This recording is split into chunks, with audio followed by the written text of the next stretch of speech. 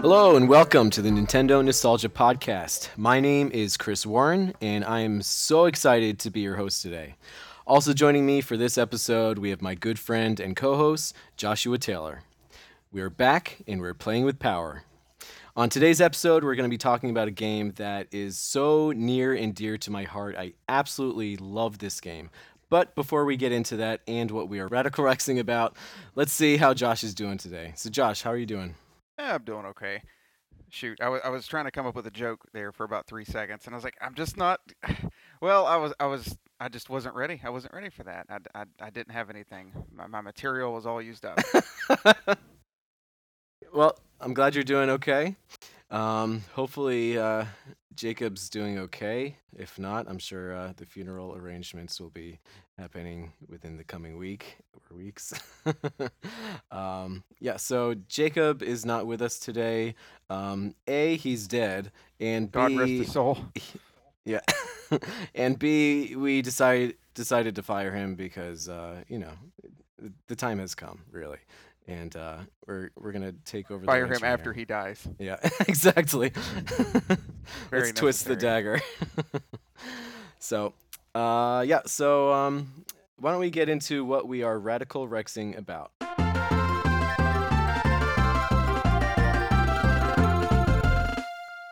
All right. So, Josh, since it's just you and me today, I would be happy to have you start us off. So, what have you been radical rexing about?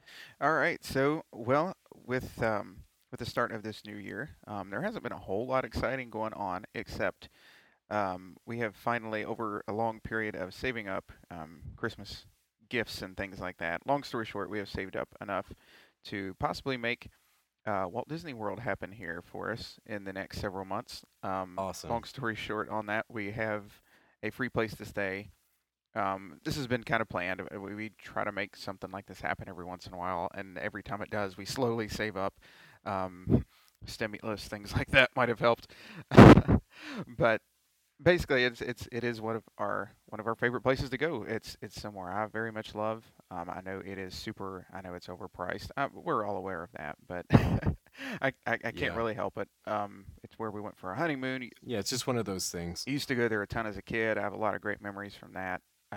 This will be the second time my daughter has been, and she's now 6, so she should remember this one pretty well. So yeah, I'm really looking forward to that. It'll be the first time I've gone.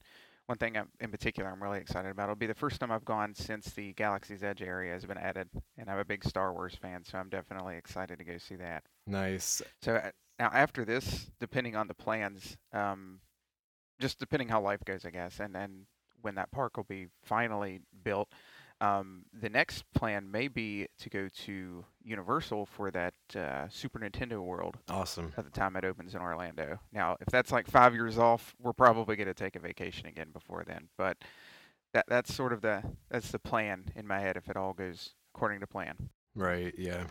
I have no idea how the progress is going with the Florida one. I know the Japan one is almost done, but no clue how much progress they've made on the USA one. But I'm thinking like within 2 years they'll probably have that ready. I very much hope so. I know it's not just Nintendo in that area there, so Yeah, I can't wait to do that. there's going to be a lot to that area. Nintendo's just part of it, but yeah, even the one in Orlando, from what I've seen, is supposed to have a Donkey Kong area along with the Mario stuff that Japan got, and that makes me almost even more excited. Um, like especially if they have like a mine cart ride and all of that sort of thing, that would be amazing. But yeah, I'm definitely looking forward to that. So that's probably the biggest thing on my mind. I always get super excited for that. Yeah. I love going to trips in general anyway, and I was stuck in West Virginia all of 2020. I don't know if a year of my life I've never left the state. So that was very uncomfortable to me. But yeah, other than that, really just kind of still hopping around on some different games. I can't keep up with it all, even myself, because if there's nothing new coming out, I'm like, hey, I want to play this. Let's jump to this. Let's jump to that. And I'm kind of in the middle of that right now. hmm So Any games in particular that have really stood out to you? just out of the hype, I started messing around again on Jedi Fallen Order on my Xbox. Kind of started New Game Plus, and I love that. That game's awesome. Great. Hopped around on. I still can't believe I'm saying this, but I've hopped around on Fortnite with some friends. Um, it's just You're becoming your own worst enemy. yeah. 2020 was rough on me. It's hurting me. I'm changing Right. as a person. You're a new Josh. Animal Crossing, the normal stuff, just a little bit of everything. Okay. Oh, you jump back into Animal Crossing. Okay. So what's going on with like January? Is there any fun events with Animal Crossing at the moment? Right now it's kind of slow, I guess, after like the whole Christmas and New Year's and all of that sort of thing went on. But I believe there's a big update coming near the end of the month, if I remember correctly. I can't remember what all it is, but I know they're keeping that rolling, and I like that, especially Yeah. since my daughter got her own Switch recently, so it's kind of brought me back into it a little bit. Right. Yeah. How did she react to her gift? I keep meaning to ask you about that. Oh yeah, she loved it. That was one of her biggest things she wanted. She pokes at it. I mean, we don't let her sit there and play the Switch all day long, but she still pokes at Right. that almost daily. So I think that was a uh, good gift, a good call, I guess. But Yeah. so that's been fun. Do you have that recorded by any chance? Like the moment that she opened it? I don't actually. We got a lot of pictures and things Ah. like that. I'm not Okay. I'm not quite my mom. My mom used to have like the big giant like I don't even know what to call it. I guess Camcorder? like yeah, that big thing out like every Christmas and record like the whole thing. Yeah. Um, Yep. Yep. but yeah, Okay. Well, that's cool. Yeah, that was a great gift. I was really happy when you told us that you were gonna get her that. So that's awesome that you're finally able to do that. And now, like father, like daughter when it comes to gaming. And it'll be cool to see like how your tastes kind of evolve with each other. hopefully a little more balanced than me, and hopefully she'll make good use of it you know, before she's my age. Yeah, it'll be interesting to see what kind of games she gravitates towards, like it'll be kind of surprising to see if she's like, you know what, I don't want Kirby, I want, Call of Duty or something else Gosh, like totally out of left she'll field. turn on me. So that'll be funny, I'm She sure. seems very creative, so that might be a good thing. Cool, great. Not Call of Duty, but I just mean the fact that she's creative. Yeah, yeah, yeah. No, I'm sure she'll find some unique creative titles that might suit her taste. Cool. That's great. Glad to hear that you're doing well and you're playing around with some games. For me, with Radical Rexing and all that stuff, I literally just got my Pro controller back, my Switch Pro controller. You probably saw in the chat, but in September, I had my left Joy-Con broke. My left Joy-Con broke, and so I had to mail that one in. That took a month, and then I had my right Joy-Con break, and then that took a month for them to fix. And now I finally got my Pro controller back. So after what 3 4 months, after a few months, I finally have the controllers that I need to have some fun with my games. And like for me, like I need my Pro controller because before it, like I was just trying to deal with my faulty B button, but like it's just I can't do that. Especially with like Killer Queen Black, I was trying to play a match with that. You need to like really tap on that B button, and Nah. I can't get away with that and act like that's okay. So, luckily they sent me a brand new one. So I was kind of annoyed at first that I pay $30 just to get a new B button because I didn't feel like repairing it myself. It's like a lot more involved than one might think. But yeah, they sent me a Yeah. totally brand new one. So I got a new battery and just all new buttons. It feels totally like brand new, obviously. So really thrilled about that. In my personal life, I just started my internship, and everyone that I work with is just so awesome. Like everyone's just been so helpful and just like super friendly. Like we've been going out to lunch, and they're like so willing to teach me everything about my job. So I'm so happy, and I'm thrilled that I got assigned to this particular place. And if I get hired there, I'll be happy to move to this area. It's in a very clean, spaced out, like natural area. So I kind of do hope that I get hired after this. I love it. Every day's been awesome. Gaming wise, honestly, I've just been playing the game that we'll be talking about. So I've been playing a lot of Rayman, and that has been on the 3DS. I haven't been playing the N64 version. And also, we had that trailer drop today for Super Mario 3D World, Oh yeah. and I am a huge Super Mario 3D World fan. That was the reason I got my Wii U. Um, I admit that when I saw the first trailer during that E3, I think that was like E3 2013 or something, I was like devastated and so disappointed because that was just a horrible first reveal of that game. It looked so boring, especially after the two massive Galaxy games that we had. And also, 3D Land wasn't too shabby. But, after they had that second trailer that followed shortly after, I was like, okay, this is it for me. And oh man, that game, I don't even know where to begin. I absolutely love that game. Like, actually, Josh and I, we were talking about this today. Josh and I totally can't fault him for thinking this way. And correct me if I'm wrong, Josh, but Josh, I think you prefer like more open 3D type games like Mario Odyssey. And, like I was saying before, that's my preference too, or at least it was. But like until 3D World came out, I was just like, wow, this is now my new preference. Like just having these, I don't know. I guess the way that I would describe it is like these curated, very thoughtfully designed stages, and yeah, like just bouncing around between these different stages where it's like they have these like designated paths for you and they have these like curated short experiences for you. That's kind of my preference because I feel like the platforming in that way is a little bit better because it's just like nonstop platforming. But with 3D environments, it's more about exploration, so that's fun in its own way. But I think when it comes to my 3D Mario games, I kind of prefer 3D World. So I personally am thrilled about this new port. I just pre-ordered it today, and I got the amiibo on the way as well. And this new what is it, Bowser's Fury stage seems really interesting and weird, and that's I'm just all about it. So, Josh, what are your thoughts on this new 3D World port? I'm really curious. Well, actually, with like the original 3D World, I got it on Wii U as well, and darn it, this is really tempting to pick up, just for multiple reasons. But yeah, I think it was kind of like you. Like initially, I was a little bit disappointed, like with the reveal of the original 3D World.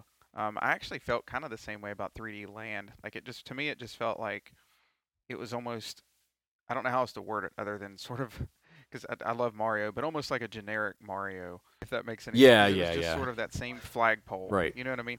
Like even with like Mario 2 and 3, well, not 2 in Japan, but like for example, the goalpost was different and world and things were different, Right. but it was like I felt like they were so stuck on nostalgia and sticking like the Tanuki leaf in there and things like that. I'm kind of talking about Land as well, but Mm-hmm. I just felt like there wasn't it didn't look like there was a whole lot of fresh ideas.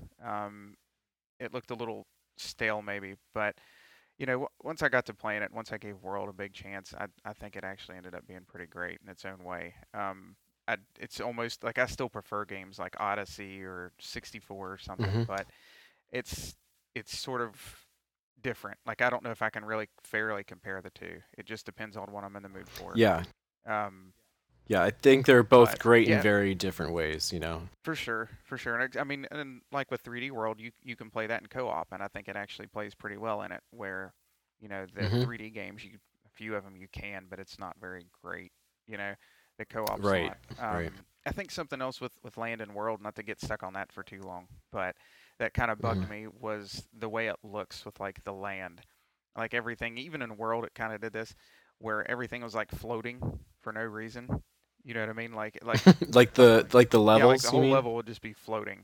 Where like Yeah. I can't really compare it to Odyssey because it came out after, but like with Sunshine, or even with Mm-hmm. 64 to an extent. Granted, it was a little more limited. At some levels, were still kind of floating, but it didn't feel as off there. Right.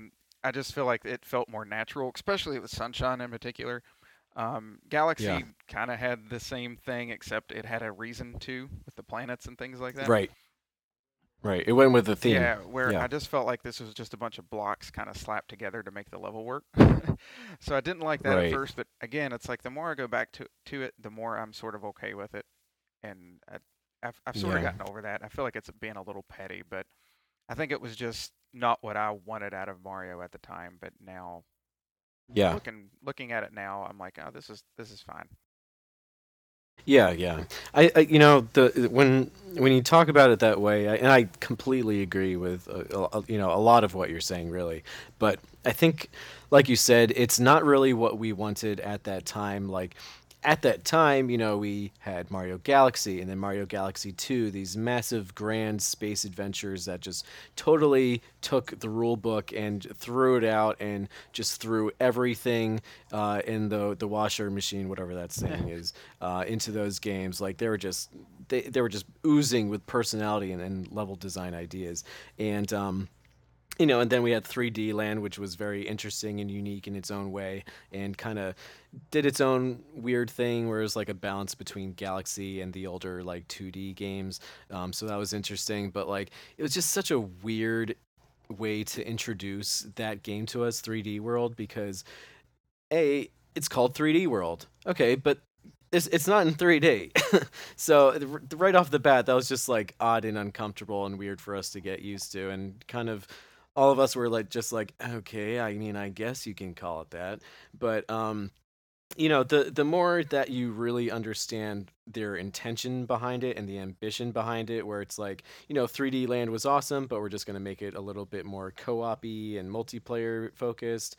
And you know, in the trailers it kind of looks like their ideas were kind of stale. Like, oh, okay, we have clear pipes, like that's what you're bringing to the table, clear pipes instead of green ones, okay. But like, if you really, you know, look at the levels themselves and what they bring to the table, there's a lot of new introductions into each stage, and a lot of very, very clever level design that really doesn't really show itself until you start to play it and really understand why, from like a platforming perspective, like a platform design perspective, so clever and ambitious, and you know, not really what we were expecting at that time, but kind of what we needed for those of us who like just genuinely enjoy great platforming experiences. So, yeah, sorry to Yeah. drown out our talk about 3D World, but I'm glad that we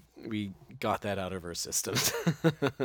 Yeah. Yeah, I am, but overall, I'm extremely excited for the 3D World port, and it's going to be really cool. A, to play it portably, so I'll be able to play that game anywhere once I'm able to go places, and I think we can play online, right?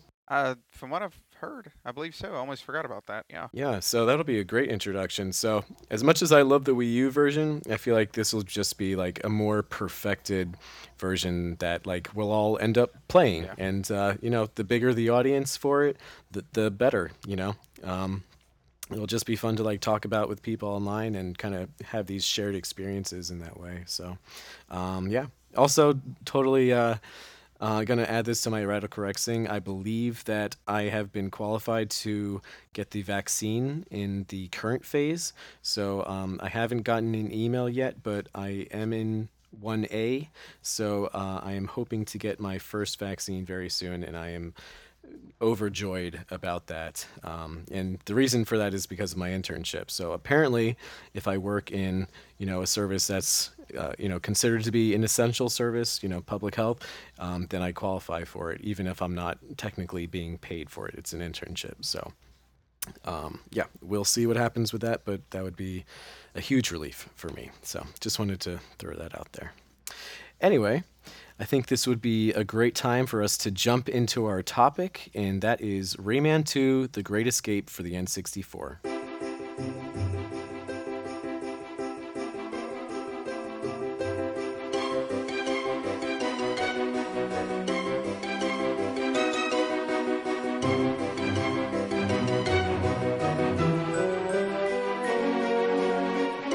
So, Rayman 2 came out in October of 1999. Rayman 2: The Great Escape is the sequel to a game that was originally a PlayStation gem, and that was a Rayman, just straight up Rayman. And I didn't know about that game until much, much later. So for me, Rayman 2 is my first game.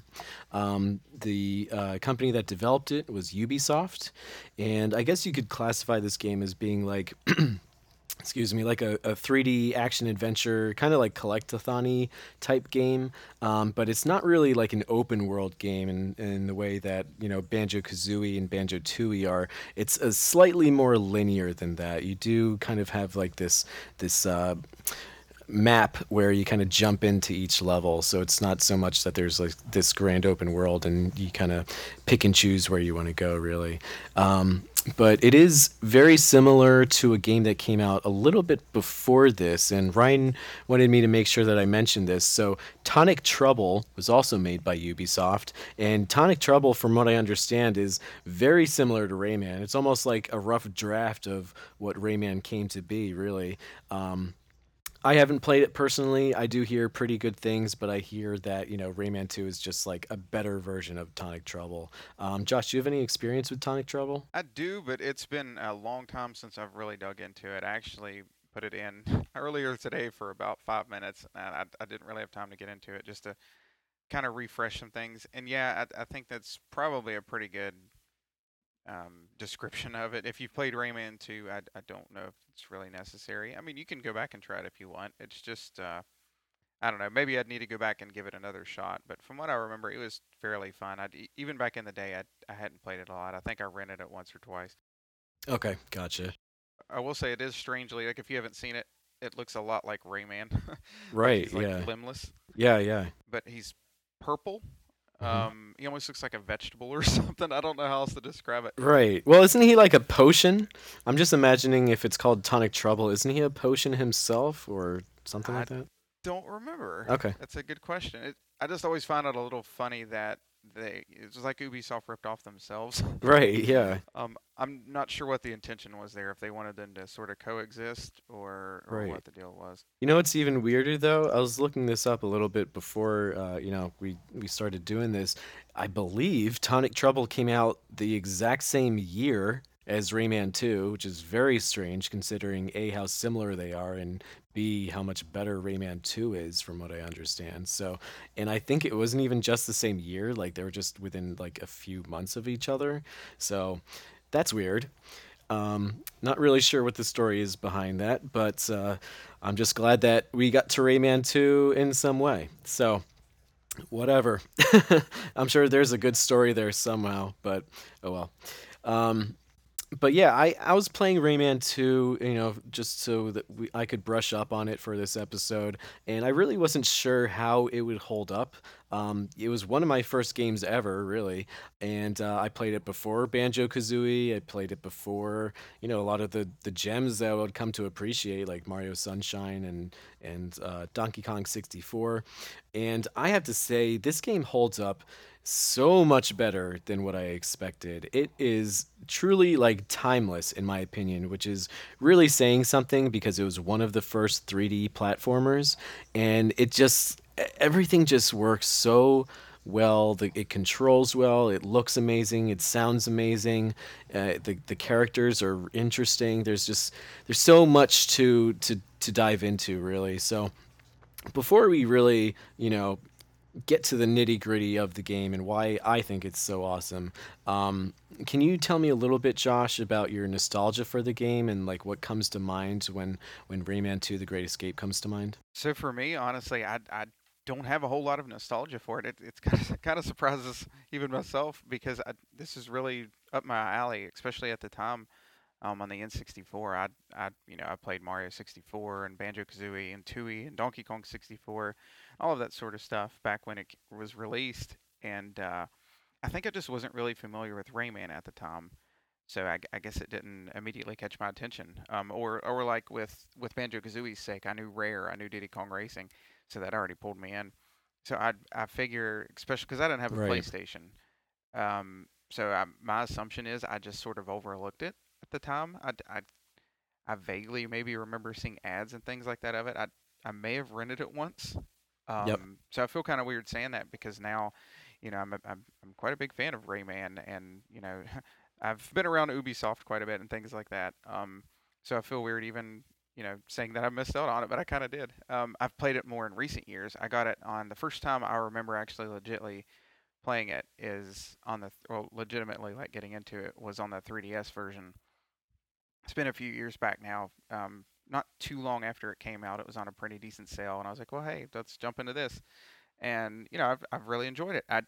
Again, I don't think I've actually fully completed it, which is kind of strange for me with this sort of game. I don't have anything hardly really bad to say about it. Maybe we'll get more into some of my deeper thoughts in a bit, but yeah, I don't have a whole lot of nostalgia for it except for in recent times, and then going back and since then I have actually played it some on the 64 and even the PlayStation version a little bit, just to sort of try it all out. But yeah, I definitely feel like I missed out on playing this as a kid.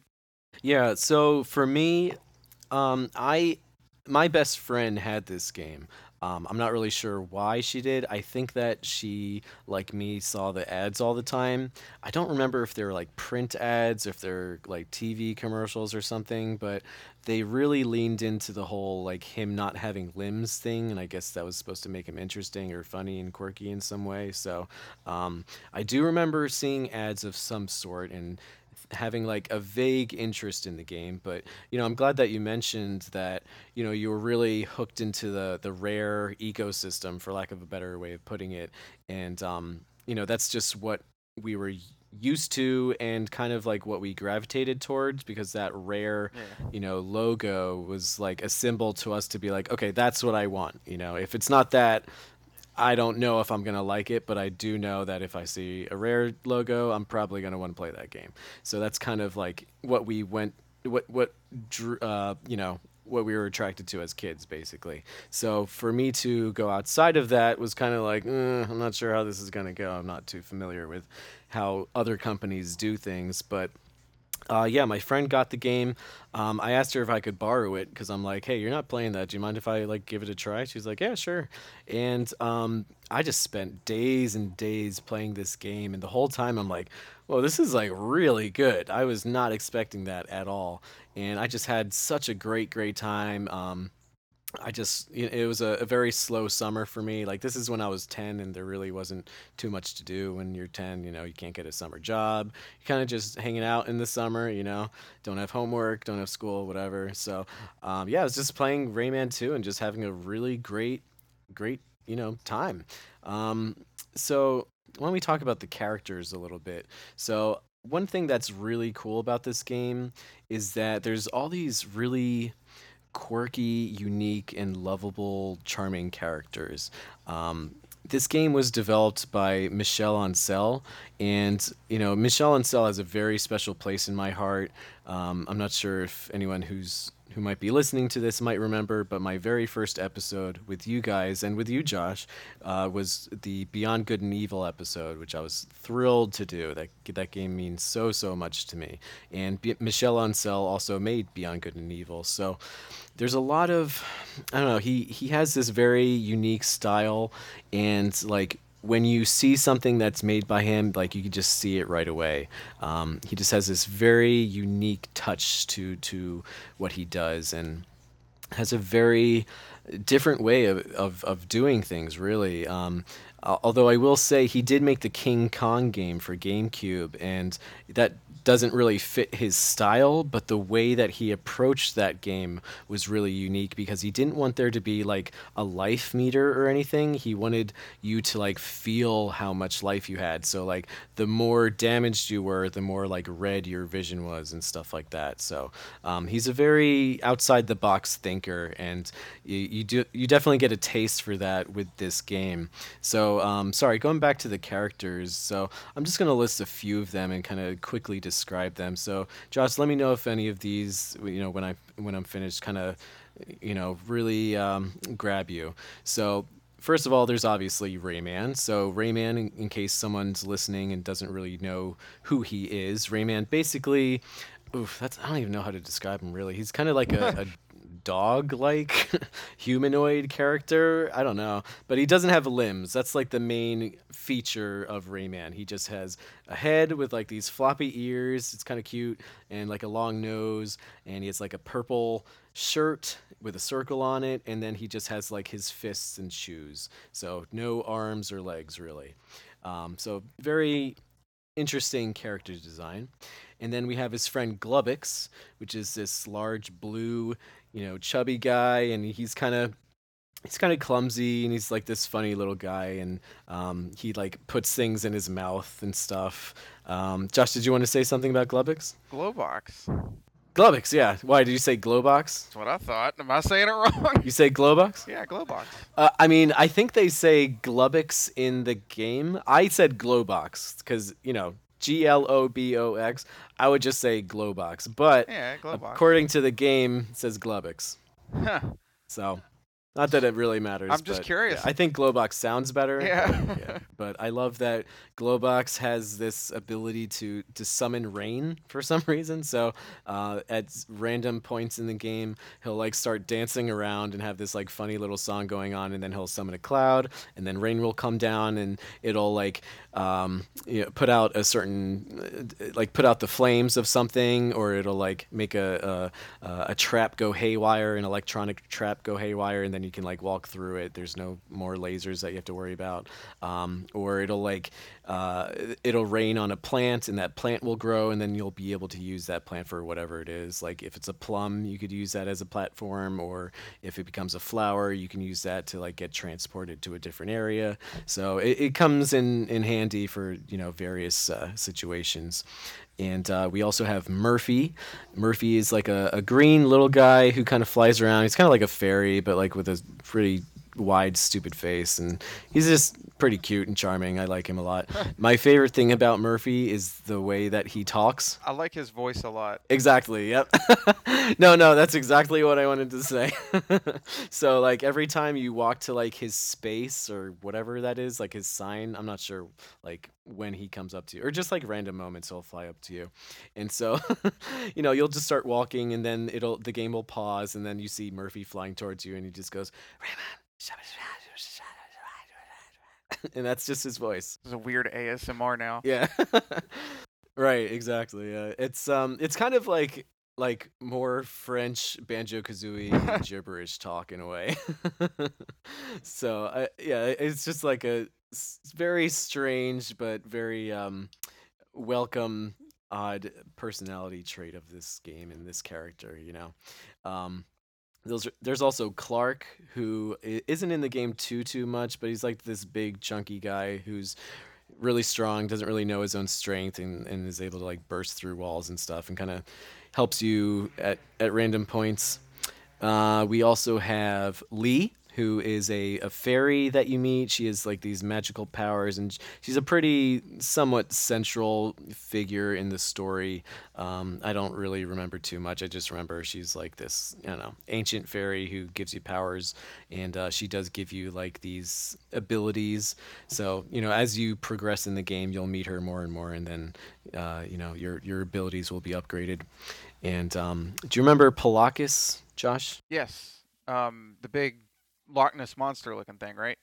No, that is Sam Wait a minute. with many S's. Gosh, I got their names confused. Yeah, that's okay. I was just kind of quizzing you. So Palakis, I don't know if you'll remember him, but because I totally forgot about this. So this guy is he kind of looks like this, I don't know, this little stubby guy, and he's like a big hat, and he's like this ancient figure in like the dream world or something, and he's like these long Oh yeah. long duh. hands. Yeah, so Yeah. there's Palakis. I don't remember too much about him. I just know he's like a magical figure in that world. And then, of course, we have two more people I wanted to mention. We have Razorbeard, who is the head pirate, robot pirate captain, and he's like the main enemy of the game. And I just really like his character design. He's this little frumpy, stumpy, I don't know, robot pirate guy with like I don't know, it's hard to describe. He's like razors all across his beard. That's why he's called Razorbeard. He's a little bit over the top. Like he's a robot Yeah. pirate anyway, so that already seems sort Yeah. of Yeah. over the top, I guess. Right. Yeah. I don't know. I just think he has a pretty cool design.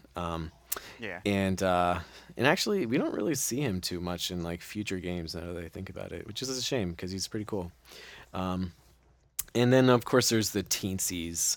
The Teensies are these tiny little eccentric, weird, magical jokesters, and I guess they're from like ancient times, and they just like to joke around, and they kind of like, I don't know, they do random little things for you, and they're kind of important to the story. So I really like the Teensies, and they do reappear in like future games. So yeah, I'm a big fan of the Teensies. I don't know about you, Josh. Yeah, I think it's pretty funny how they fight over who is the real king of them Yep.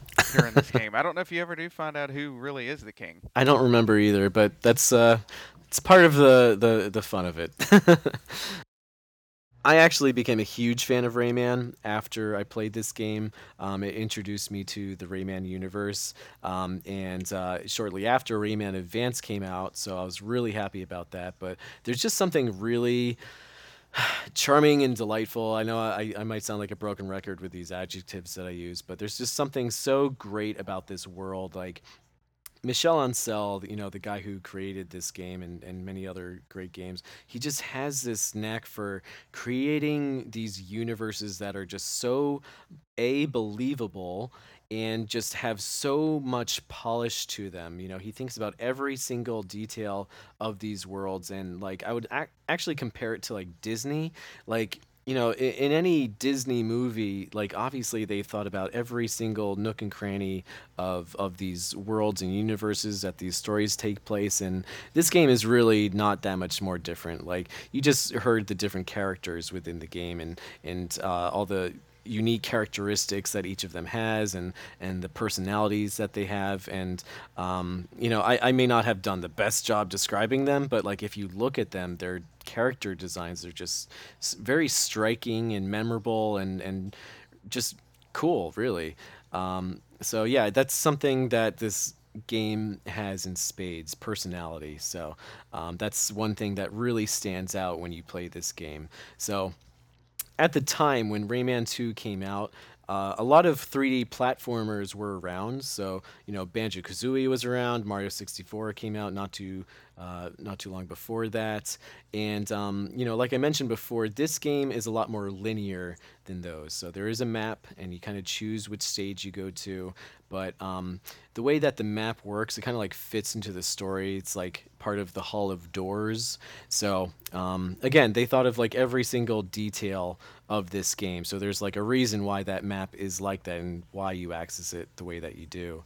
I wanted to kind of talk about the tone just a tiny bit. So in case one is listening and they haven't picked up on it just yet, the game's very silly. It's very whimsical, but the story that you embark on is really epic.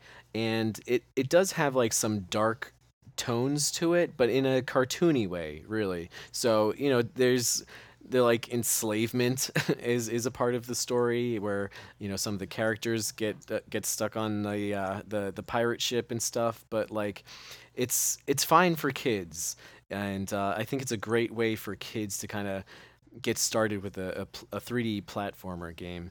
And let me just touch on the difficulty, because Josh, I'm really curious to see what you think about this. So, in terms of difficulty, I don't think the game is that hard, but it's not insanely easy. Like sometimes it would take me like three or so tries, and I think that's great because you know, Rayman's been ported several times to different systems. I do appreciate that Ubisoft is trying to make Rayman keep being a thing, and I think this is like the perfect game for that. So, Josh, I'm really curious to see if Rayman 2, in whatever form it might be, let's say they port it to the Switch, do you think that this is a game that your daughter would pick up on and would I appreciate? think so, and granted, she knows who Rayman is at this point, but I think even without that, I think she very well could. I think one thing with this game versus a lot of other 3D platformers and such, especially at the time, is the tone, especially at first in the game, is pretty dark.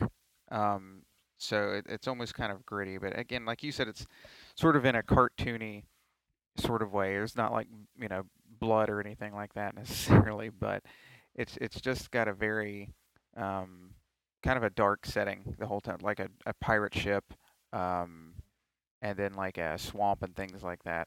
That it seems to carry, at least from what I've seen through most of the game. Um, so, but that being said, I think it would benefit from something like maybe sort of an HD remake, not like completely remake the whole thing, but something that would sort of up the way I feel like the atmosphere was set. Not that anything was wrong with it, but going back to it, I guess now, like plugging in my 64 a week or so ago, and turning it on. I feel like it was almost difficult to see, and I don't think that's just because I'm old. I just feel like it could use a little bit of, I don't know if it's as much as the game as it is just the 64 or the old TVs and things like that, but Yeah, the N64 um, does not age too well. I just feel like it's a very dark game in a lot of ways, and in some ways I think that actually it sets the tone pretty well. It's not like the rest of them. Right. Yeah, I saw it a lot, like kind of like Beyond Good and Evil, where it's like this whimsical world, but there's something serious going on. Yeah, In Beyond Good and Evil, there's like alien invasions and corruption and stuff like that, but it's told in this really beautiful cartoony world, and it's a lot like Rayman, where these pirates, they, now that I think of it, they do invade the world and they do kind of enslave people. I hate to use that word, but that is what's happening in the game. yeah, And it's a very serious situation within this cartoony story, but it has a very playful take on it, and it's not like too serious where it's like uncomfortable for kids. Like like I mentioned yeah, before, I was like 9 or 10 when I played this, so it was perfectly fine. There was never a point where I was like scared or anything, and the visuals really do help with that, and also the music as well. So but I did want to mention, the controls are just fine, I think, in this game. I think they were perfectly appropriate for the N64 controller. Something that I thought was really great was that, and I don't know if you remember this, Josh, like in the game, when you are in a situation and you kind of are like, I'm not really sure what to do. If you approach a certain item that is like kind of key to that stage, it'll kind of just like like Rayman will just interact with that object like automatically. Like if you're near a barrel and you're like, I'm not really sure what to do with this barrel. If you just walk up to it, Rayman will just grab it automatically. So, and then he'll just like lug it on his back. So that you have this idea of like, okay, I need to bring this somewhere, obviously. So let me just like look around and see what I have to do. So, and also this one stage that's one of my favorites. I'm going to mention that this one a little bit later, but you're in this area and there's like this rocket horse that comes at you and you have to have it kind of chase you around and then get tired out, and then like once it's like panting, you kind of walk up to it and Rayman just automatically gets on his back and then you start riding him. So I found that really helpful as a 10-year-old for things to just kind of happen automatically. It's not like too easy in a way, but it does kind of guide you and not have things be like too obtuse for you to like not know what to do next. So I really appreciated that. Um, and but one thing that I noticed when I was going back to it is that you don't have control over the camera, at least not in the 3DS version. I don't think you do in the N64 version. I don't really remember, but that's different and something that like is kind of hard to get used to, but it really is just fine. Did you have any issues with that, Josh, or do you remember having any issues with that? yeah. If I remember correctly, I think you can sort of pull it behind you, almost like think of like Zelda Z targeting, almost like not quite as sharp. But I think that's about Yeah. all you really have. It sounds like it without playing it. I feel like, oh, you don't have any control over the camera in a game like this. Sounds terrible. But I think for the most part, it works. Like I don't Yeah. remember having a lot of issues with it. It's a little bit of a pain, like if you pass something you want to go back and collect, and you're trying to see, or you're like, hey, wait, maybe there's something hidden over here. If there's nothing over there and the game doesn't want you to go there, the Right. camera's not going to care that you're trying to go over there. Right. Yeah, totally. But for the most part, it really isn't that much of a problem. At least I don't think it was.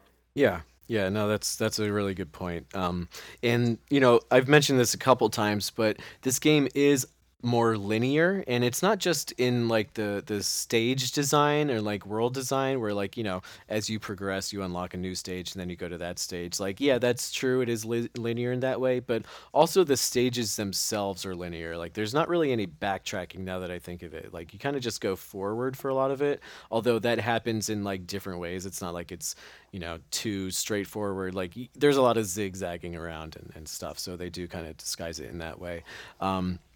but so there's not really a need for you to really control the camera really. It is like a 3D space that you're in, but like you're pretty much just going forward or like a little bit left, a little bit to the right, so it's really not that big of a deal. So I was really surprised by that. Like at first, at least this is what I do when I play a new like 3D game. I kind of like play around with the camera just to like see what I can do. And so at first I was like pretty alarmed by the fact that I couldn't control it. But the more that I played the game, I kind of like forgot I didn't really need to do that. So just wanted to mention that. Not really a big deal. So playing it on the 3DS when you don't have any camera control, even with like the C stick is there, but like you don't really need it. So I was very pleasantly surprised by that. Um, some other issues with the controls is that you can upgrade your abilities, but like the upgrades that you get in the game are not that major. Like at first, you kind of get the ability to hover, which is like kind of something you just get used to throughout the game, so that's pretty necessary. Although I will say the ability to hover with your ears, like that's just really great for me as or at least it was for me as a beginner platform lover, because it gives you a little bit more time to judge your jumps a little bit better, so there's some room for mistakes to be had, or whatever I'm trying to say. And also like the abilities that you get, you're able to hover, which is cool. You can eventually punch, and then you can like punch stronger and some other things. So it was easy for me to like understand what these abilities were, and also the game uses these very simple abilities in pretty clever ways. So like with the hover ability, like yeah, you can hover and go to like a downward platform a little bit easier, but at the same time, there's some levels that require you to like go into a gust and then like kind of go upwards. So you kind of use your hover ability as like a helicopter ability. So you go upwards because of it. So I just thought it was a really a cool thing to see every once in a while, where they kind of switch things up with like these very basic abilities. So that was pretty cool. But like as far as items go, you don't really find too many items that you use in the game. Just like very simple things. So I mentioned a barrel before, so you could like throw a barrel at an enemy, something like that, or plums. Plums are like a main feature of like the Rayman series right now, or like they always have and will continue to be. So you can like punch a plum and it'll bounce down, and then you hop on top of it and it'll be like a little platform for you.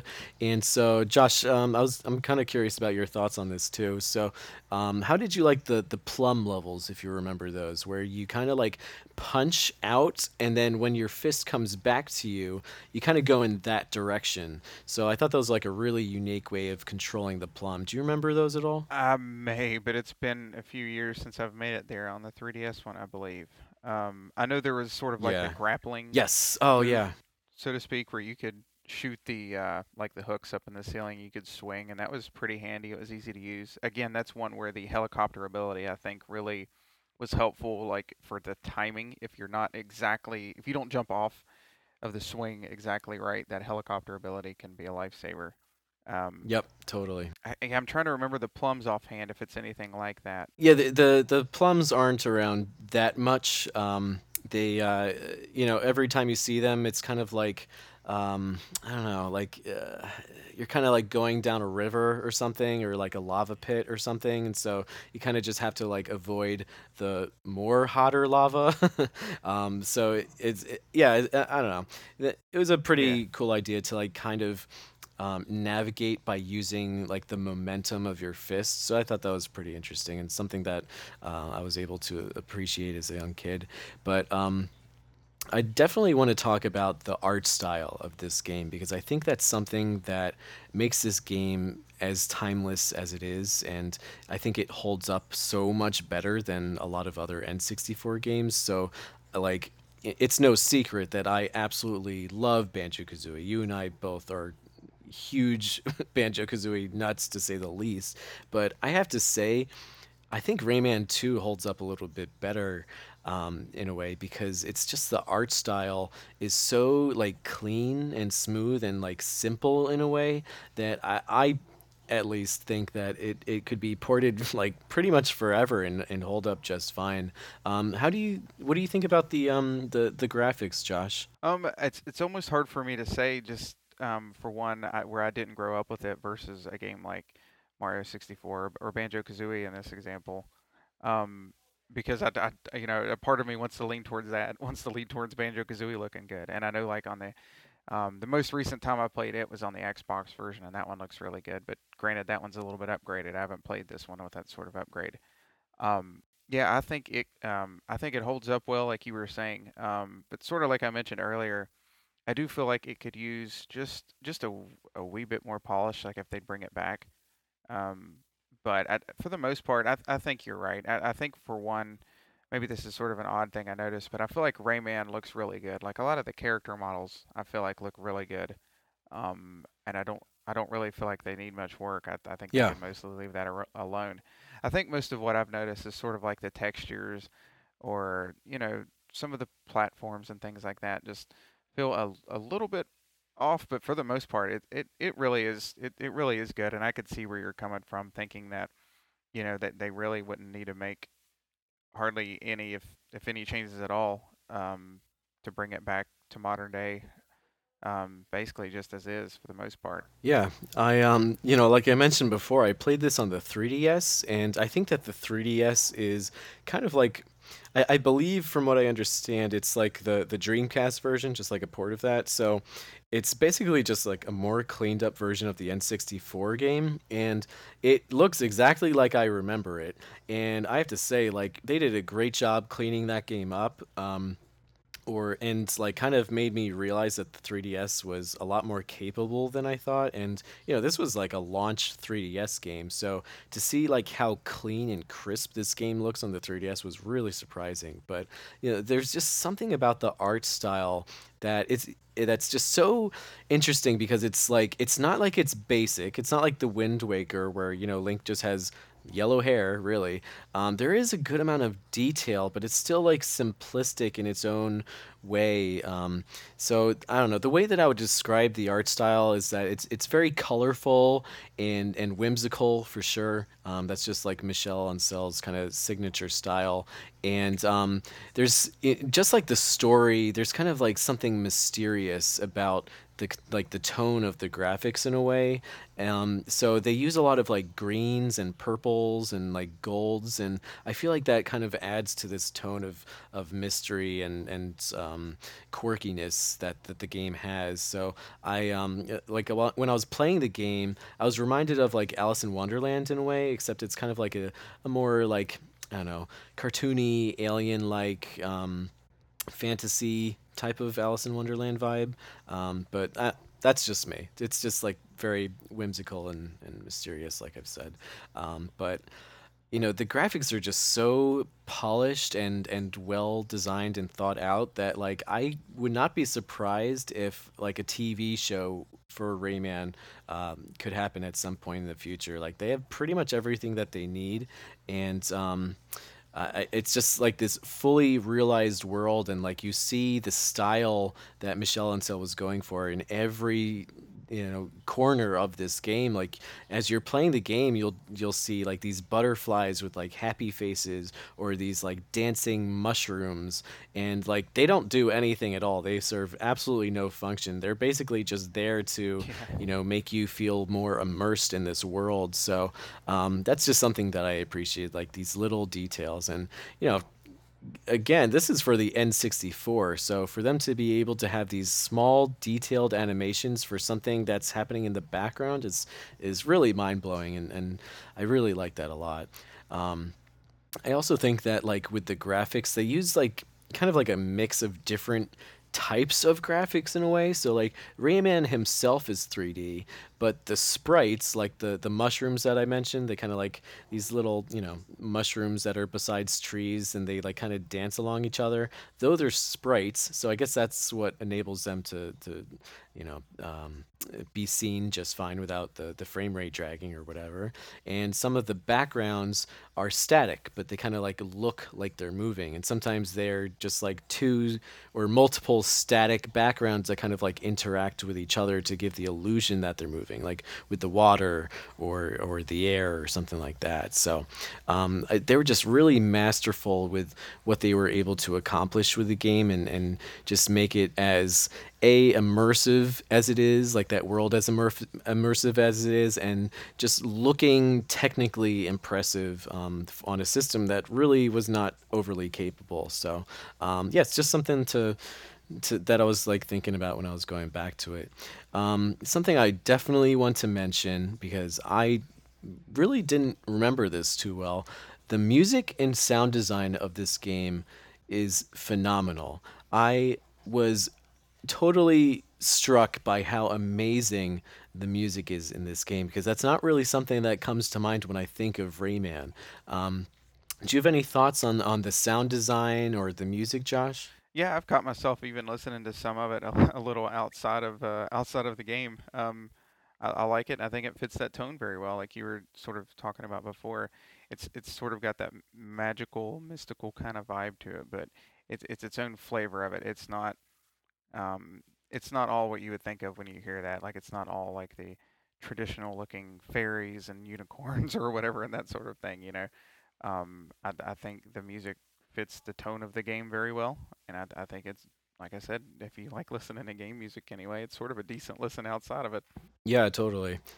Yep. I also really like the sound design. So in regards to the sound design, like all these little like jingles and just little sounds that you hear every once in a while, like when you get a lum, or when you like you walk on a certain surface or something. Like all these sounds are just a super satisfying, and b like they have their own unique personality to them themselves. Like just the sounds themselves really bring out the personality of the world. So it's just like another extra detail that they thought of when they were creating the game. So it's really cool to go back to it and see that, and hear it. Really, it's just like, and it's everywhere you go, and when you interact with something, there's just some kind of interesting noise or sound that just really draws you in. I was gonna say there is something I want to mention on that while we're sort of talking about the sound, and maybe you were planning on going into that, but the voices in the game on the N64 version, and I believe the 3DS one, if I remember right. I had to play that one some without the sound up all the way, but the voices are sort of gibberish, Hmm. not quite like what you hear from Banjo Kazooie or Ukulele or something. It's like you said earlier, it's sort of its own thing. But they do all have their own voices. They all have their own sounds. I guess you could say similar to like Hmm. Banjo Kazooie, but in the PlayStation version, they actually speak like full regular sentences. Yeah, so it's almost jarring, but I actually think it was done really well. Like it's not, Oh, I you didn't would know think with that. a game like that back in the 90s that the voice acting in it probably wouldn't be much to celebrate, but from what I've seen of that version of it, at least so far, it's really not that bad. I thought that was sort of an interesting thing they added to that one, and I'm not sure if it's in any of the others. It might be in like the Huh. Dreamcast one, or I think there's a Windows version of it and things like that. But I think it's on PS2 as well. It might be in that, but yeah, I thought that was sort of interesting. They went back and decided to add actual voices to it, or actual dialogue to it. Yeah. Do the voices? Do you know if like the voices are they the same as like the gibberish talking voices, or are they totally different? It very much seems like it. Okay. From what I can tell, it seems like I don't know any of the voice actors or anything like that offhand, but like if they went back and used the same voice actors, that wouldn't surprise me at all because they sound Hmm. pretty much like what I would expect. Now I haven't heard Murphy talk at all though. I saw Murphy, but I haven't heard him speak. So and I'd almost be disappointed. His little weird whisper kind of sound is almost satisfying to hear. So I Yeah, don't yeah. know, but yeah, just sort of an interesting little fact to add to that. Cool. Yeah, thanks for sharing that. I didn't realize that. I'm gonna have to look that up later because I've only played the N64 version, which definitely didn't have voice clips, and the 3DS one does not too. The 3DS one's basically the N64 version, just like slightly prettier, really. Cool. Yeah, I'll have to look into that. I'm really curious now. Um, I'd like to kind of jump to the environments and like the level design that they have. We kind of mentioned a few things already, but I just wanted to say that like I was really impressed from like a level design perspective, just how well made the levels are, and I was surprised going back to it because the levels are like well, yeah, first of all, there's a lot of them. There's a lot of levels in this game, which I was not expecting at all. I thought the game was a lot shorter than what I ended up playing, because I don't know. I guess I dedicated like I don't know a whole day to it and just like beat it in like the whole day or like a couple of days.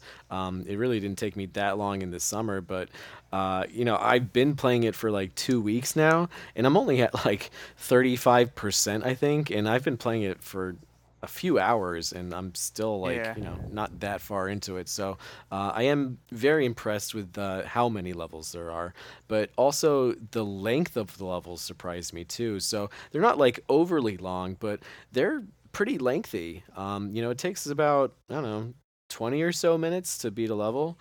Um, I mean, each one's completely different, but it's not like New Super Mario Brothers where you go from left to right in like 3 or so minutes or something.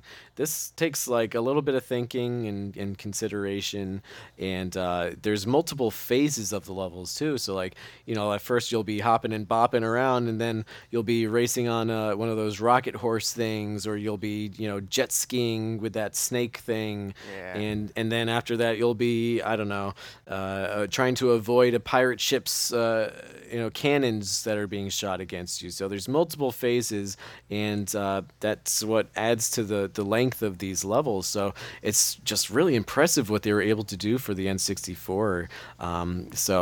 Yeah, just wanted to kind of mention that. But yeah, I would describe the levels themselves as being kind of like tropical, kind of foresty. It's kind of like this like magical type of swamp, and it's kind of like this mix between being alien and fantasy in a way. So Yeah. it's just like its own weird thing, and I like that a lot, because it's very rare that you play a game that really just tries to be its own kooky, strange thing. Because there's a lot of copycat games out there these days. Um, This one definitely wasn't like I think in that era there was a lot of games guilty of being sort of a copycat of Mario 64 more than anything. You could true. even sort of argue Banjo-Kazooie was as much as I love that game and I think it's better than Mario 64 even. This game really did sort of stick out. I mean, again, I didn't play it back then, but looking back in comparison to everything else that was out, it not only had its own sort of feel with the atmosphere, but the game itself and the way it was played. Yeah. You said it was a bit more linear, but it kind of worked here.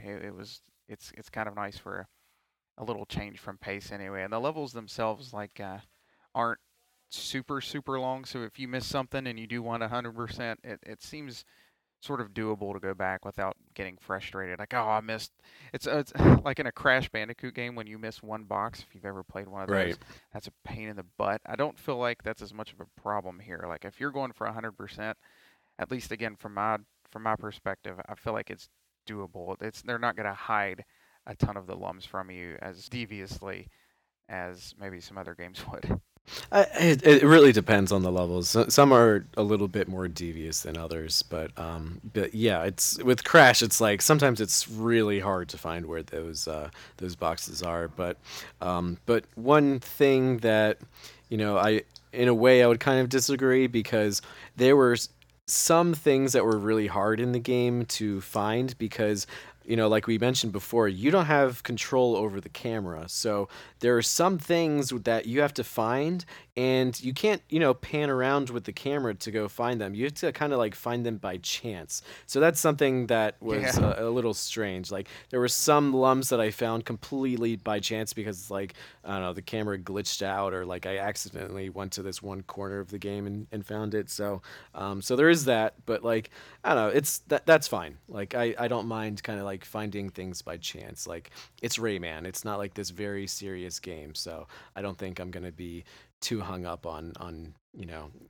not finding all these lums. I don't know. That's just me.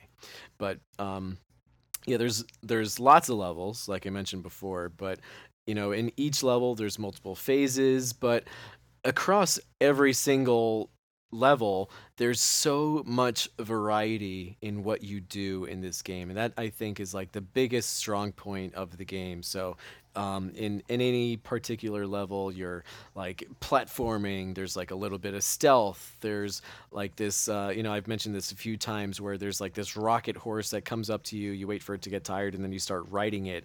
And then when you're riding it, you have to like avoid these obstacles that are kind of like shooting out at you.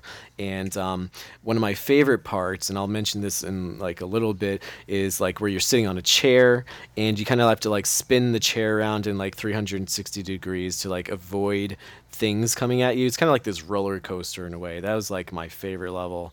And there's like bosses. There's like these levels that are a little bit more epic than the other ones. These sanctuaries. So there's like the sanctuary of like fire and stone, and the sanctuary of water and ice. And there's only a few of them, but like they're kind of like these big deal, pretty epic levels. And I really appreciated those because, as a kid, I was big on like the elements of the like nature and stuff. I just thought it was fun when things played around with like this balance of natural forces. So, water, fire, ice, you know, lightning, whatever. So I like that a lot. That really called to me as a kid. But there's also like where you jet ski with the snake. So I think you mentioned that character Yeah. before. That character's Sam. So it's Yeah. Sam with like many S's.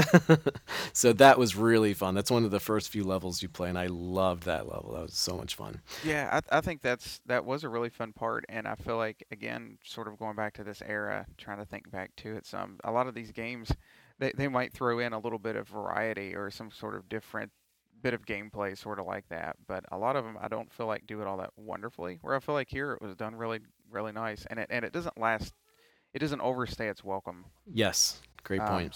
So that was, it almost actually made me want more out of it. Like I was like, oh man, that was it. Like, which felt good in comparison to some games that get into a loop like that, and the main gameplay that you want is being just overshadowed by some Right. side mission that you don't even really want to get through. I don't feel like that was the case here.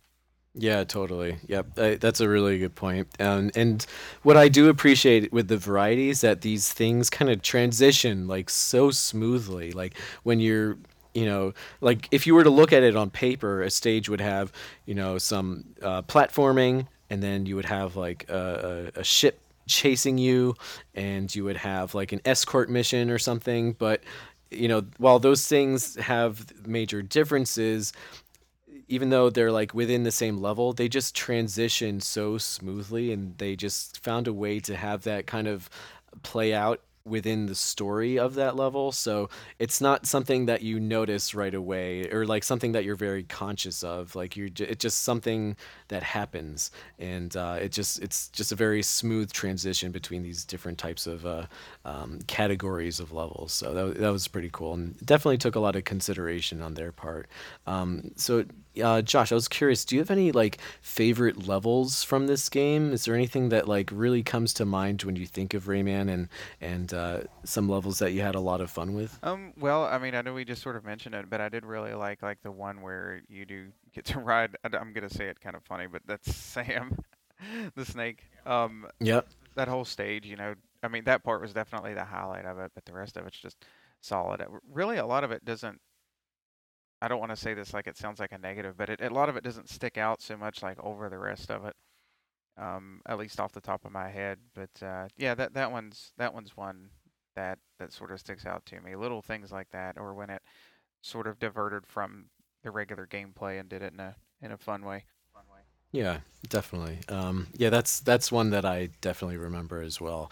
There were a few levels that I played when I was going back to it that I just completely forgot about. So one of them, and maybe you'll remember this one, is where you like follow a whale, and you kind of have to like chase after the air bubbles that the whale leaves you. So and something that happens a little bit later in that level is not only are you chasing after the air bubbles that whale is like leaving for you, but you have to get them later on before these piranhas get them. So it kind of like steps up the difficulty in a very clever and like believable way. So if you don't get to those air bubbles, the piranha's going to pop them, and then you'll have to chase even faster after the next air bubble. So I thought that was pretty interesting and like a fun little challenge within itself.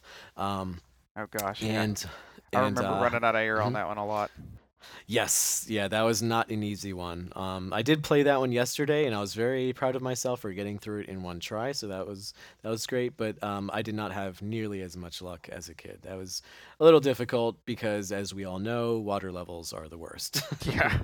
I hate swimming in any water level. Donkey Kong Um, Country did it right, but yeah. that's true. Yeah, in a 2D space, it's a lot better, but in a 3D space, Right. it's a little odd. And I think for this one, like you dive with A and then you rise to the surface with X or something like that. So it's one of those, and it's not the worst, it's not the best. That's for sure. Yeah. And one other favorite level is the I would say like the later stages of the game. So one thing that I appreciate with all of Michel Ancel's games is that the more you play, the more you're rewarded with a lot more interesting variety and surprises. So I'm not going to spoil anything, but the last few levels and especially the boss fight I thought were very very awesome, very cool, very outside the box, and just very cool and awesome. Yeah. And my favorite stage by far is the one that I kind of mentioned before, where you're like sitting in this chair. I'm not really sure what the story is, but like you're sitting in this chair and you kind of like move around from left to right in like a 360-degree plane. And as you're in this chair, it's kind of like this roller coaster where you're moving forward and you have to like avoid these obstacles that are coming at you. So you move around completely in a circle to avoid these obstacles, and it's just so much fun. And I died a lot in that one. It is not an easy stage, but it is just so fun. So yeah, love that stage. Love it. Yeah. Definitely comes towards the end, but it is well worth trying to get to that point. So that pretty much wraps up what I want to say about the game itself, but I think it's important to kind of talk about the legacy of Rayman. So at the time when Rayman 2: The Great Escape came out for the N64, it had a lot of great reviews. It scored quite well in all these different publications, and ever since it's been ported to so many things. It got ported to the original DS. As I mentioned before, it's on the 3DS, and Josh, you mentioned the Dreamcast and PlayStation 2, all these other things, and it sold okay. On the N64 alone, it sold. I had to do a little bit of research, and this might not be exact, but I think it sold like either at or just below around 1 million copies. So it's like pretty good, decent. But I find that the Rayman series hasn't really taken off and gotten the credit that I at least feel it deserves. I'm not exactly sure why. It is a European-made game, so I'm not sure if there's just something that doesn't really connect with audiences so much. But I at least think that the Rayman series should get a lot more recognition. And I think a great way to do this would be through making Rayman a Smash Brothers fighter. I think it is very well deserved if that were to happen. And so, Josh, what do you think? Like, why do you think Rayman might not be resonating with Americans or even people across the world for some reason? That I'm not entirely sure. I feel like in a lot of ways, maybe even sort of speaking from my own experience, he sort of got overshadowed by some of the other mascotty characters at the time, which is a little hard Right. to accept just since he's so unique, just even as a character just to look at. Right. But yeah, I mean, especially nowadays, I think one of the last major, like actual major releases for that franchise was Rayman Legends, and that originally came out with the Wii Mm-hmm. U, what, in like 2012 or something like that. Yeah. True. So, and that's a great game, don't get me wrong, but like that's a huge gap for what was essentially like Ubisoft's like flagship character, I believe, there for a little Mm-hmm. while. And now I feel like he's just sort of on the wayside and they don't really use him for much. Um, so that's a big shame, and I feel like it's definitely time they bring him back. And since you mentioned it, yeah, Smash Brothers. Um, if they want to actually go for like the gaming icons and whatnot, I think that is an absolutely perfect fit. For one, Ubisoft has absolutely no representation Right. in characters outside of me costumes. With there being 80 some characters, and that's a pretty large company. Hmm.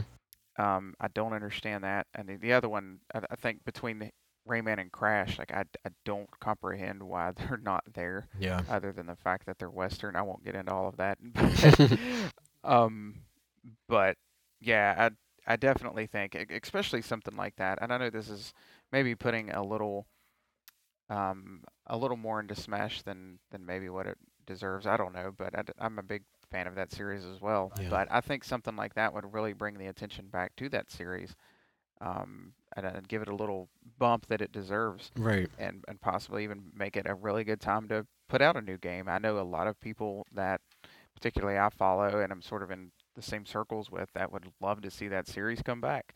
That really love that character. So yeah, I mean, I don't know why it wasn't as big as I feel like it could have been, but I don't feel like it's like a tiny franchise either. I feel like it's very well known. And I don't think we've seen the end of it. I think there's been like this huge sort of gap for sure, and I think a lot of that just comes down to the approach Ubisoft has been taking in recent years. Um, and again, that sometimes shifts. So I do believe we'll see it come back. I don't know in what form, but yeah, I do hope it's soon. Yeah, totally.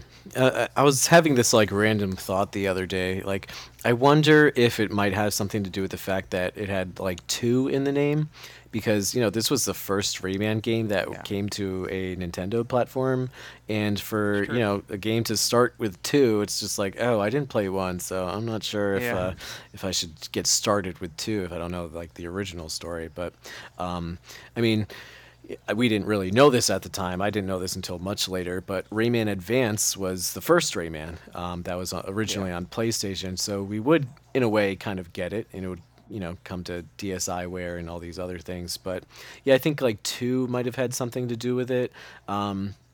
And I just feel like there's all these like weird steps that they take in trying to make Rayman be like as relevant as it should be. With Rayman 3D, I was really frustrated because a lot of the reviews that came out for Rayman 3D was that just more of the same game, and it was criticized for that, for not doing anything that new. But it just really annoyed me because it's like, yeah, it's the same thing, but it's what's there is great. The same thing with like Mario yeah, 3D All Stars. It's like, yeah, they didn't do anything new with it and stuff. And like, yeah, there's definitely an argument that you can make for that, but what is there is awesome. It's unfortunate that they yeah. didn't add anything too different, but what's there is great. And it sucks because that really takes away from like the publicity that the game could get. So I think that might have been a factor with like the DS version, which I mean I didn't play, but I imagine it's probably a little inferior to the N64 version. So I'm sure other criticisms are very justified for that. But with Rayman 3D, what's there is a great version of a great N64 game. So that was really frustrating for me. And also, it has the benefit of pretty good 3D. Like stereoscopic 3D without the need for glasses that the 3DS had. So it's not like amazing 3D like Mario 3D Land, but it's pretty good pop out 3D. And to play a great N64 game on the go with stereoscopic 3D is pretty cool. And that's something that happened what, 10 years ago now, and it holds up perfectly fine. So It does. yeah, so if anyone's looking for, a great portable 3D action adventure game, and if you're listening and this sounded like it was up your alley, I definitely recommend the 3DS version, to be honest. But Rayman does live on. It has had some titles and sequels ever since this game came out. So there was Rayman 3 for the GameCube, which I actually really loved. I don't remember too much about it, but I did really enjoy that one. I was speaking with our pal Ryan in the Nintendo Nostalgia chats on Facebook, and he mentioned Rayman Arena. which is a game I was always curious about. It's kind of like a Mario Party style game in a way. So I don't know too much about that, but I thought that was a pretty interesting take on the Rayman series. So yeah, I'll have to look into Rayman Arena. Josh, out of curiosity, did you ever play Rayman Arena or know anything about it? I didn't. Okay. I know of it, Yeah. and I think I've watched like some videos on it or something, but no, I haven't played that one. Okay. Yeah, I was just curious. I don't know. I love Rayman so much, and it would be great to kind of see a weird take on that universe.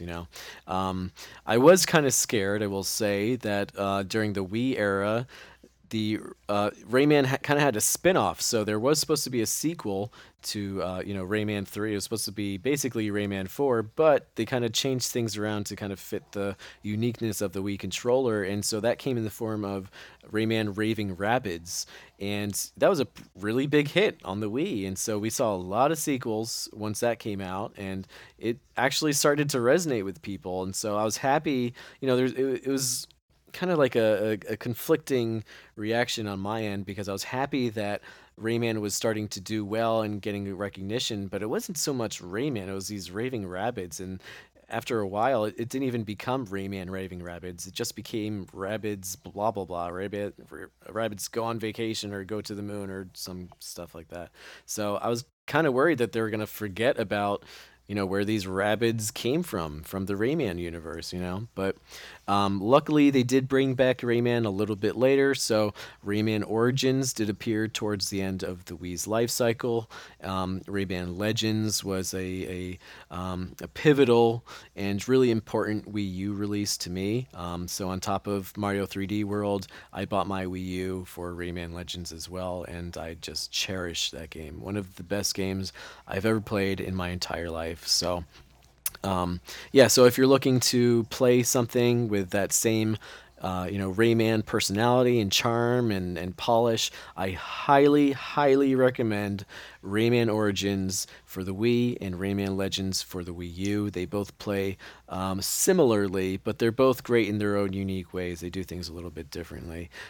So yeah, those are great games that are unfortunately still overlooked. I don't know what that's about. I think they're both masterpieces, but I am just glad that they exist and that they experimented with the art styles that they have at that time. A very cool hand drawn art engine that exists. I hope they bring that back. I haven't seen that in a while.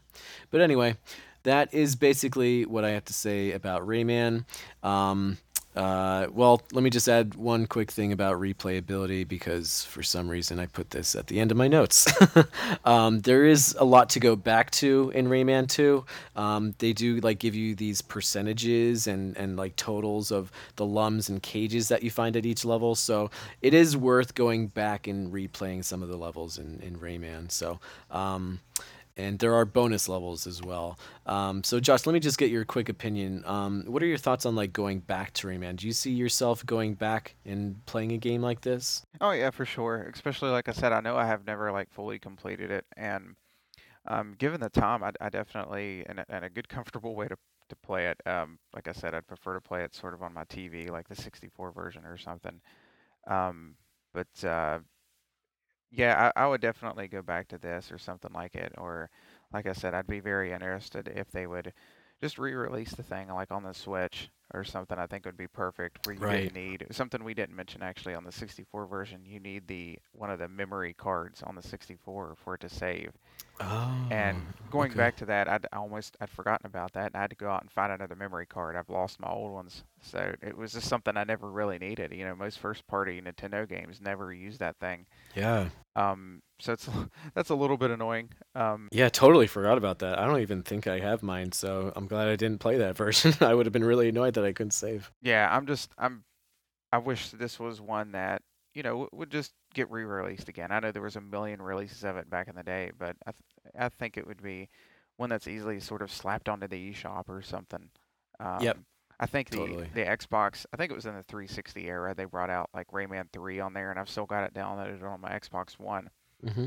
But two's not on there, so I don't see why this hasn't at least just been sort of ported over to something more recent. I would definitely play through it again, especially on the Switch or something. Yeah, and like knowing Ubisoft's track record, like we've mentioned a few times already, they've ported it to so many things, and I'm just so honestly, I just think that it's a matter of time that they do port it to the Switch. Like they have no problem porting this game to anything really. So, yeah, so I think it might be like a matter of time that it'll be on either Switch or like the next Switch, console. And also, I wanted to mention that Rayman has appeared on like iPhone games, so like Rayman Run or something Yeah. like that. So I do think that those are somewhat popular. So it is pretty good that he's getting like a second wind with those types of games. So they're still experimenting, and I'm sure they'll figure it out someday. Because I'm pretty sure that that they know that what they have is gold, and they'll find their audience eventually. They'll just have to be consistent with trying to get it out there to the right audience in the right ways. Yeah, so I guess that's all we have to say about Rayman. Are there any games, Josh, real quick, that you think are similar to Rayman, Rayman 2 at least, that like we can't play it on the Switch, but if someone has a hankering for playing a game that's like Rayman 2, are there any games on the Switch that are similar to it? There's one that kind of came to mind. I haven't played it myself, but I feel like New Super Lucky's Tale, if that's what it's called, might be like kind of similar. Do you have any thoughts on that? Yeah, I've played through New Super Lucky still actually myself. I've almost forgot about it. I completely went through that one, and yeah, it's you're not too far off on that. It's it's a little more open, maybe. It's still got some linearness to it, so to speak. So yeah, that one comes to Yeah. mind. Another one that is, not like well, I don't mean this in a negative text, but another game that's sort of older that is also on the Switch. I was gonna say not like an indie game. Is the Tao the Tasmanian Tiger games, Oh yeah, true. Yeah. and a lot of those levels are somewhere in between. I would say what I would call open. They're mostly open, but they've kind of got a linear direction to them as well. So that's pretty similar. I would even say that like the Crash and Sane trilogy, I think it's similar to that in where the stages are very linear, but there's a lot of extra collectibles and things to go back and grab. It definitely plays different. Don't get me wrong, Crash and Rayman aren't quite the same thing, but Right. I could see if you like that type of game, I think any of those three, off the top of my head, would be a decent thing to give a shot at least. Yeah, totally. Yeah, no, those are really good suggestions. I would not have thought to have added Crash, but like in a way, yeah, it does play a little bit like a Crash game in a way. I also wanted to mention that like, Super Mario 3D World is around the corner, and in a way, they have a lot of similarities. Right. There's these more linear stages, and you can kind of pick and choose which stage you want, and it's just like very whimsical and silly and colorful and stuff. So I think that might be a great game that's pretty similar and might prepare you for Rayman 2. And even though these two games are a little bit more open worldy, they have some similarities and Right. have like similar amounts of variety. But you mentioned the Crash trilogy. There's also the Spyro trilogy on the Switch, Yep. and there is also A Hat in Time, which I think you and I both really adore. At least I do. I don't know if you played that one, but I love A Hat in Time because it's a lot like Banjo Kazooie, which we love. And yeah, so those are our recommendations for games that are similar to Rayman 2. Thank you very much for listening to this episode. We really appreciate it. If you did enjoy this episode, we would really love it if you could leave us a review on whichever podcast service you're using. Josh, can you tell us I'm sorry, can you tell our listeners where they could find us on social media? Sure. One of the best places to find us would be on Twitter at Nintendo underscore um, NOS. I'm sorry. Nintendo underscore nostalgia there. And also on Facebook on Nintendo Nostalgia. And there's also, of course, the Facebook group for Nintendo Nostalgia on there. And that's a place where we usually have a lot of different conversations and things like that going on. So go check that out when you can. Um, yeah, other than that, we've discussed a couple things maybe coming in the future, but yeah, be sure to follow us on there and keep up with everything that's going on. We'd be happy to have you there. Yep. We would love to have anyone join us on any of those platforms that you mentioned. And another thing that I wanted to bring up is that we love when our listeners leave us voicemail. So if you wanted to leave us a voicemail about anything really, anything gaming related, feel free to do that. So our voicemail number is 317-969-5690. Again, that is 317-969-5690. Well, that is about it for what we have for this episode today. Thank you guys again so very much for listening to us. We hope that if you get a chance to play Rayman, that you end up loving it. If you do, please let us know. But in the meantime, we'll see you next time. We have a great episode planned for you next week, and we look forward to talking to you guys then. All right? Bye, everyone. Bye-bye.